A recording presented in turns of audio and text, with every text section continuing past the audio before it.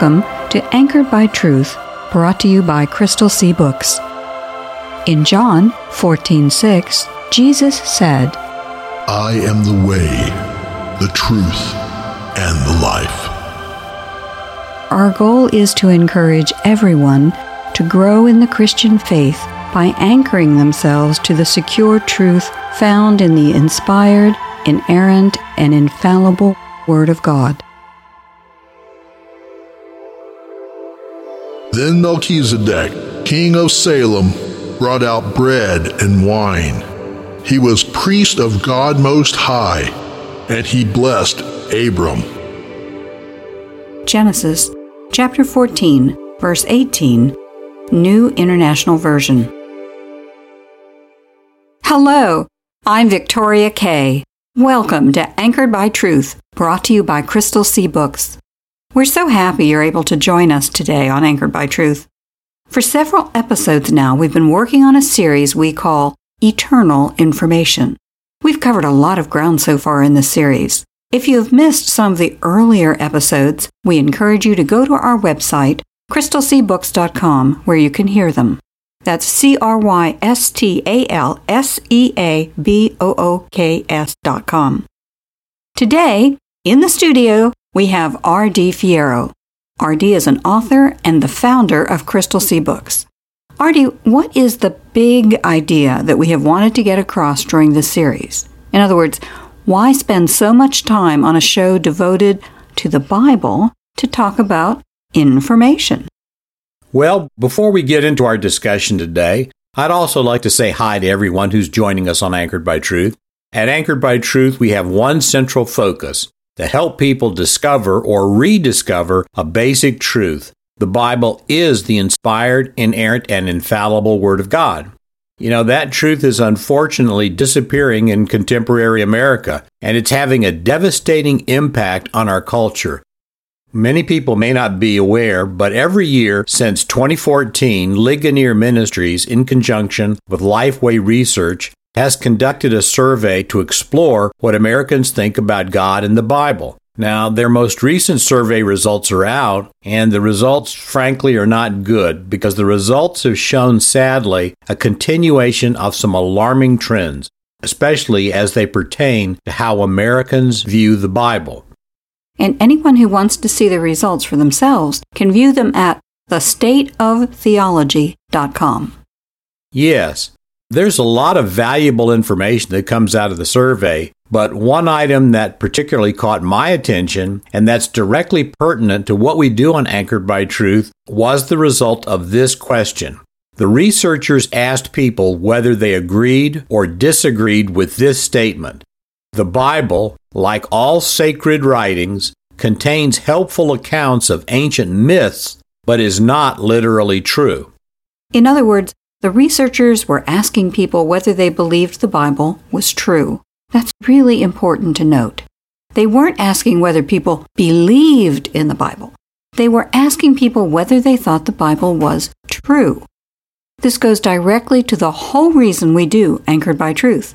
You have often said that the church in the West made a disastrous turn years ago when Christians began insisting that we had a right to our beliefs, but we stopped insisting that the Christian faith was true. Yes, the survey results are indicative of the consequences of the Western Church receding from an insistence that the Bible is true and teaches truth. So the percentage of U.S. adults agreeing with the statement, the Bible, like all sacred writings, contains helpful accounts of ancient myths, but is not literally true, went from 41% in 2014 to 53% in 2022. So what that says is that the percentage of U.S. adults who accept the Bible as being literally true declined by 12% in 8 years. Now, perhaps even more alarming is that the percentage of adults who would self-classify as evangelical and who agreed with that statement, that percentage rose from 17% in 2014 to 26% in 2022. That's a 9% increase in evangelicals who agree with the statement that the Bible is not literally true. And evangelicals, of course, are the group where you might expect that 1 or 2% would agree with the statement that denies the truth of the Bible. Where would they derive the content of their faith they claim to espouse if not from the Bible? But if that 26% of evangelicals doesn't believe the Bible is literally true, why would they put any faith in the faith the Bible describes? I'm not sure which facet of the survey results is more alarming. The fact that a majority of U.S. adults now don't believe in the truth of the Bible, or the fact that over a quarter of evangelicals now doubt the source of their faith. Well, obviously, both facts are alarming, and they are a graphic reason that those of us who know that the Bible is the inspired Word of God, we have to redouble our efforts to spread that message. We have to be sure that we are prepared to answer the questions that inevitably arise when we proclaim that the Bible is true. Not just that the Bible is a source of comfort or inspiration in our lives, but when we proclaim that the Bible is literally true, there are going to be some questions that are going to be asked of us. So let's go back to your original question. The reason that we have been delving into a study of information so deeply is to help people have another line of evidence that demonstrates that our universe as we see it could not exist without God. And the basic line of reasoning that we are following is really pretty straightforward. The presence of information always indicates the presence of intelligence. And we see the existence of information all about us in the visible universe, especially in living creatures. The nucleotide sequence in DNA is very clear evidence that information is present in how cells are built and operate. So, information must have been present to create life. And if the presence of natural information indicates the presence of natural intelligence, then if we find any supernatural information, then we have to conclude that somewhere there is the presence of supernatural intelligence. And we do have one very clear repository of supernatural information that we know about, the Bible. And we've spent our last couple of episodes of Anchored by Truth discussing the supernatural character of information that we find in the Bible. We started out by noting that the Bible does contain a great deal of what might be designated as natural information, the same kind of information that can be derived from just about any book. The Bible contains information about natural and human history, advice about raising children, managing money, building stable societies, and the Bible contains practical guidance on everything from avoiding dangerous sexual or addictive behavior and maintaining positive relationships with our neighbors. And we call this kind of information pragmatic information. But we know that even if we consider this just pragmatic information, the Bible is remarkable, isn't it? One thing we know for sure is that the Bible was cited by tens of thousands and probably millions of people as making a positive difference in their lives. Countless people have testified the Bible saved them from addiction, disgrace, and sometimes suicide when they picked it up and read it. And the Bible has done this across the centuries and across cultures and nations. So even if the only evidence of the Bible's character that we had come from the pragmatic information it contains, the Bible would be an amazing book. But in addition to the pragmatic information, the Bible also contains an unequaled record of fulfilled prophecy. Right. So alongside the pragmatic information that the Bible contains, there is also a large volume of prophetic information. And while, it might have been possible for natural man to record history or even give wise advice, there is no way for men to reliably be able to tell anyone what's going to happen in the future. But the Bible prophets did. And to be an authentic Bible prophet, you had to be 100% accurate. That means that those prophets that have books in the Bible had to have received enough short-term prophecies so the people could then verify the authenticity of the prophet. But most of those prophets also received longer-term prophecies, many of which were fulfilled decades or even hundreds of years after the prophecy was given. And we have reliable records that assure us, even today, of those prophets' accuracy. I know we've given some examples of fulfilled prophecies in previous episodes, but how about if you give us another one, just to illustrate the point that you're making? Well, the prophet Daniel wrote the book that goes by his name in the 6th century BC. Quite likely, Daniel finished his book sometime earlier than 530 BC. Well, early in his book, Daniel, who was a Jewish captive of the Babylonians, interpreted a dream for the Babylonian king Nebuchadnezzar. And Daniel told Nebuchadnezzar of a series of 4 great empires that would control Israel, the Middle East, and much of the surrounding territory.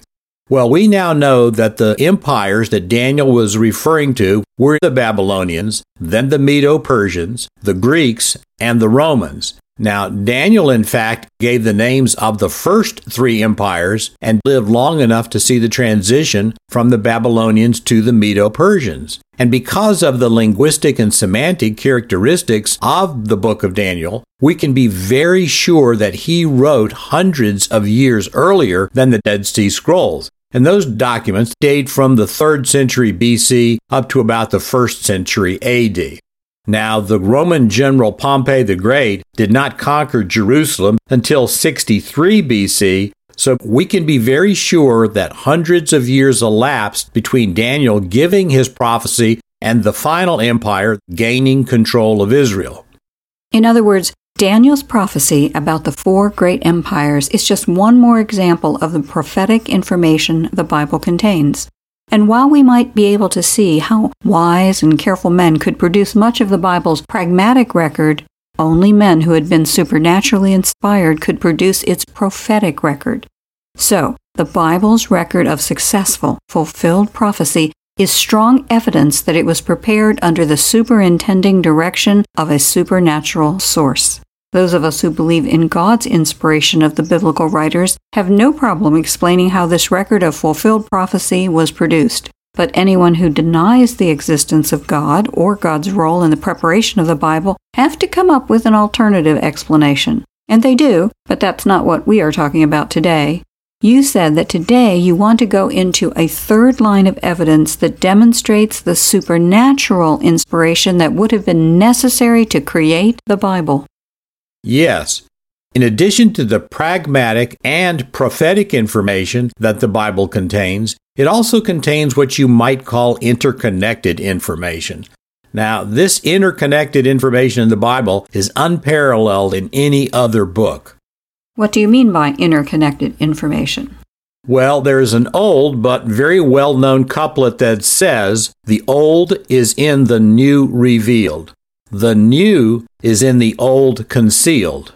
Okay, I want to be sure I heard that right before we continue. Quote, "The old is in the new revealed. The new is in the old concealed," unquote. Right? Right. Now, that's a poetic and clever way of saying that the Old Testament and the New Testament display a supernatural connectedness. Many people think that because the Old Testament is called old, that somehow we can dispense with it, that we can do away with it. Well, nothing could be further from the truth. We can't fully understand the New Testament without the Old Testament. And that's kind of easy to see. It's not uncommon for later writers, the New Testament writers wrote certainly later than the Old Testament writers did, and it's not uncommon for later writers to base some of what they might be writing on things that came earlier. At this stage, we're all familiar with sequels in movies and television. In most of the Star Something sagas, you can't understand the latest installment unless you've seen the prior ones, and sometimes you have to have seen more than one to fully get what the characters in the latest thing are doing. I suppose that is the producer's intent. Well, for TV and movie producers, that is their intent, and that shows you something. The TV and movie producers know that you can base a storyline on something that has already been written. But within the New Testament and the Old Testament, that mutual dependency goes both ways, not just one way. It doesn't just proceed from the old to the latter. There are times when the New Testament tells us things that explain things that had already been written hundreds of years earlier. A lot of times we don't fully understand Old Testament events or writings until we see what happened during the New Testament times, especially in the life of Jesus. And that's something that man could never do. only God could have something occur or be relevant in the history of the 1st century AD that actually clarified something that had happened centuries or millennia earlier. I think we're going to need an example of what you're thinking about. Well, let's take a look at one of the most mysterious and enigmatic figures in the Bible, the King Melchizedek. Now, the name Melchizedek is usually interpreted to mean King of Righteousness. Melchizedek only appears in person once in the Bible, and that appearance is in the very first book of the Bible, Genesis. Our opening verse, Genesis chapter 14, verse 18 reads, quote, "Then Melchizedek, king of Salem, brought out bread and wine. He was priest of God Most High, and he blessed Abram," unquote. This verse describes an encounter between the patriarch Abraham and Melchizedek after Abraham had rescued his nephew Lot, who had been kidnapped by some raiders. Lot had been captured by an army led by a confederation of 4 kings. When Abraham heard about Lot's kidnapping, he assembled a force of his own, chased the invaders, and defeated them. On the way back to where he had settled, Abraham apparently went near the city of Salem. Most commentators think the city was an early version of Jerusalem. Exactly. So Melchizedek, who was the king of Salem, has heard about Abraham's achievement and success, and Melchizedek goes out from Salem to celebrate Abraham's victory. Now, in the course of that celebration, Melchizedek pronounces a blessing on Abraham. Genesis chapter 14, verses 19 and 20 tells us that Melchizedek said, quote, "Blessed be Abram by God Most High, creator of heaven and earth, and praise be to God Most High, who delivered your enemies into your hand," unquote. Then Abram gave Melchizedek 1/10 of the spoils he had obtained when he recovered Lot. So this incident occurred during the life of Abraham, who lived almost 2,000 years before Jesus was born. Now, Moses included the reference to Melchizedek when he wrote the first 5 books of the Bible, which Moses did around 500 years after the encounter between Melchizedek and Abraham. And the mention that we have in Genesis of the figure Melchizedek, that's the only mention of Melchizedek in the entire Old Testament until God inspired King David to write the 110th Psalm, and that was recorded around 1000 BC, or another 500 years after Moses had included the reference to Melchizedek in the book of Genesis. Now, I should emphasize right now, I'm just using round numbers for the purpose of making a larger point. I'm not trying to get to the specific years that we think these books were written, but I'm just speaking in round numbers. You're referring to Psalm 110, verse 4, which reads, quote, "The Lord has sworn and will not change his mind. You are a priest forever in the order of Melchizedek," unquote. Yes. And those are the only 2 references to Melchizedek in the entire Old Testament, these 2 very short verses. And David's reference in Psalm 110, frankly, would have been confusing to his readers. David said that someone who David calls his Lord will be a priest forever in the order of Melchizedek. Now, all commentators agree that the Lord David referred to was the coming and prophesied Messiah. Now, the Jews in both David's time and in Jesus' time regarded the 110th Psalm as being a messianic psalm. So when David said that the Messiah would be a priest, well, that alone would not have been confusing to the people. But, and this is a big but, at the time David composed the 110th Psalm, Israel had a very well-established priesthood that conformed to the Mosaic Law. And in order to be a priest under the Mosaic Law, you had to be a member of the tribe of Levi. Levi was one of the 12 sons of the original patriarch Jacob. And the Levitical priesthood, that was described in detail in the books of Exodus, Leviticus, and Deuteronomy.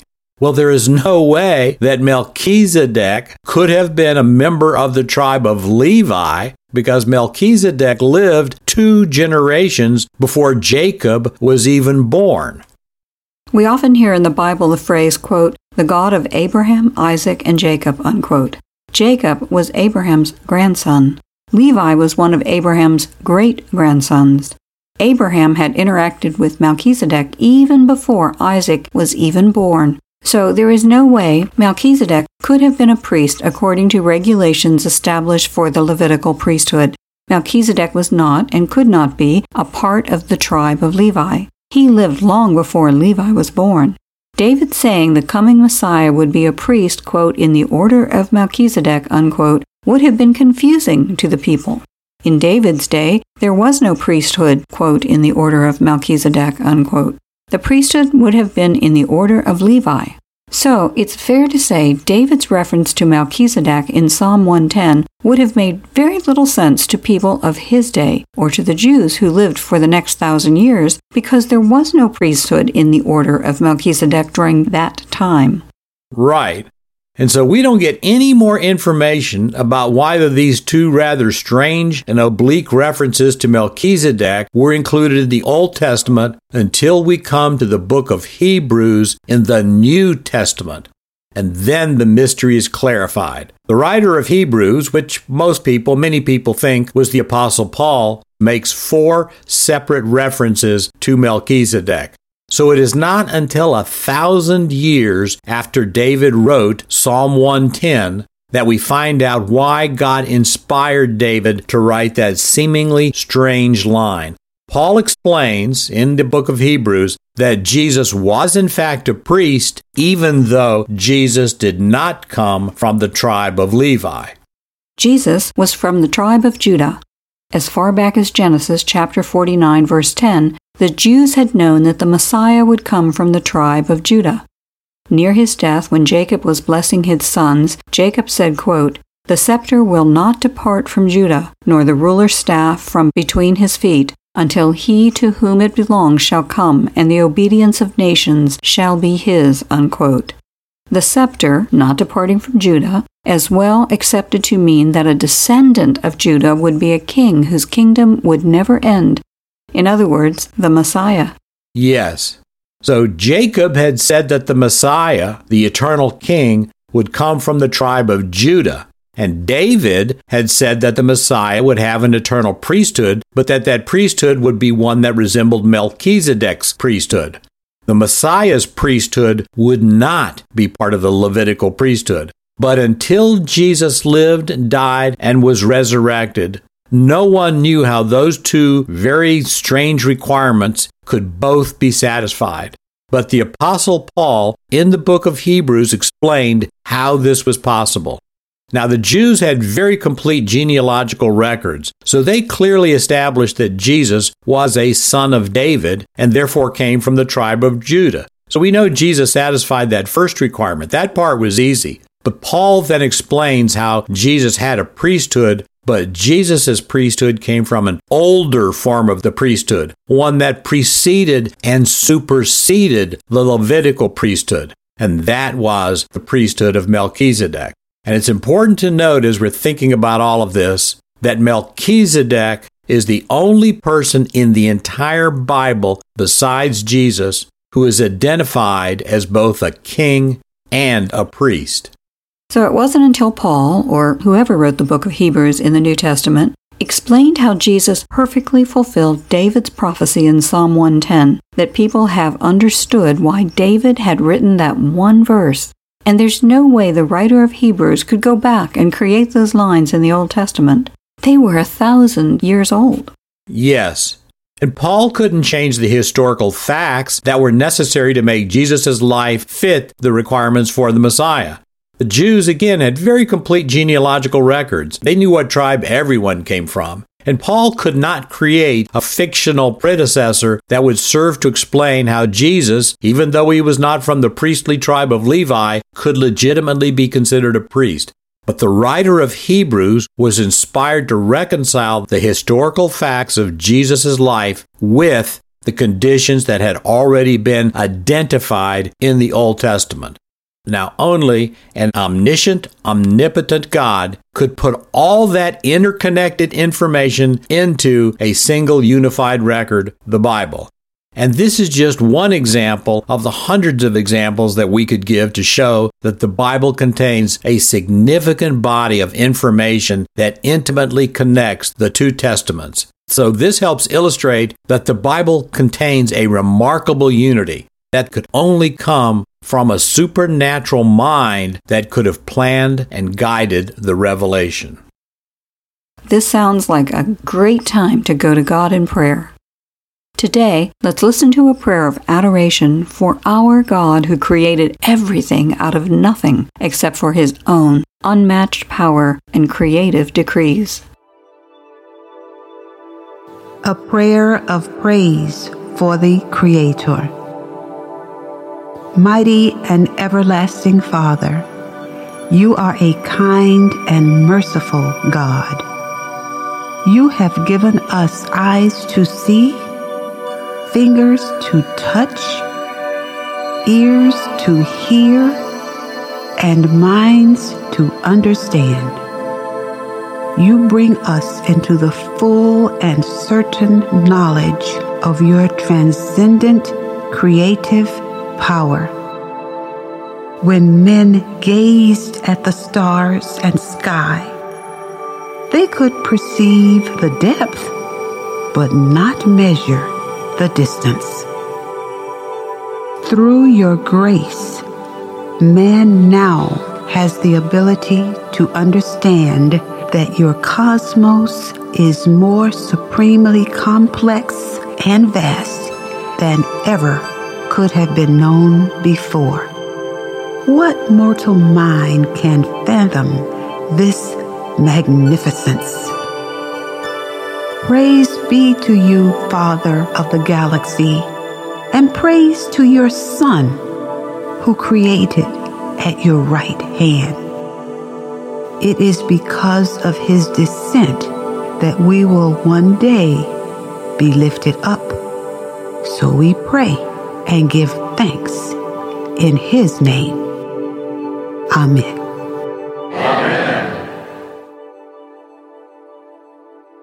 Is the Bible important in your life?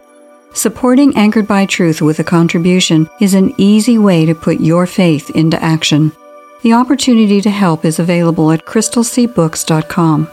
How wonderful would it be for Jesus to commend us because we made His Word a priority in our lives and giving.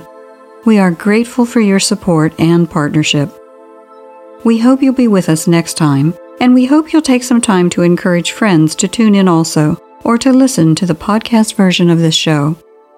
If you'd like to hear more, try out crystalseabooks.com, where we're not perfect, but our boss is. And for those of you who need that website one more time, that's crystalseabooks.com. Crystal, Crystal, CSEA, and books, BOOKS.com. Thank you for your support. Are you hungry for truth? Most people are today. Between changing social standards, cultural chaos, and denominational deviance, confusion is sweeping our community like a tsunami. Will we be swept away? Or will we be anchored by truth? At Crystal Sea Books, our passion is the Bible. The Bible came from the mind of God. The words of God are powerful in truth and love. God will give us peace and strength as we honor His Word. At Crystal Sea Books, we believe the Bible can be a dynamic part of adventure stories, lyrical rhythms, and even humor, as well as inspire our prayers and meditations. That's why Crystal Sea Books is so pleased to offer an all-ages adventure story, Doors of Destiny, a choice orb tale. Many readers have compared the adventure and engagement of Doors of Destiny to the timeless treasures of C.S. Lewis's Chronicles of Narnia. And getting a copy of Doors of Destiny couldn't be easier. Just go to crystalseabooks.com and use the link. That's crystalseabooks.com. In Doors of Destiny, the Bible's timeless wisdom is captured in an amazing adventure story that is suitable for all ages. Build your faith as you travel highways and byways that are found beyond the veil of eternity. Get your own copy of Doors of Destiny today. At Crystal Sea Books, we're not perfect, but our boss is.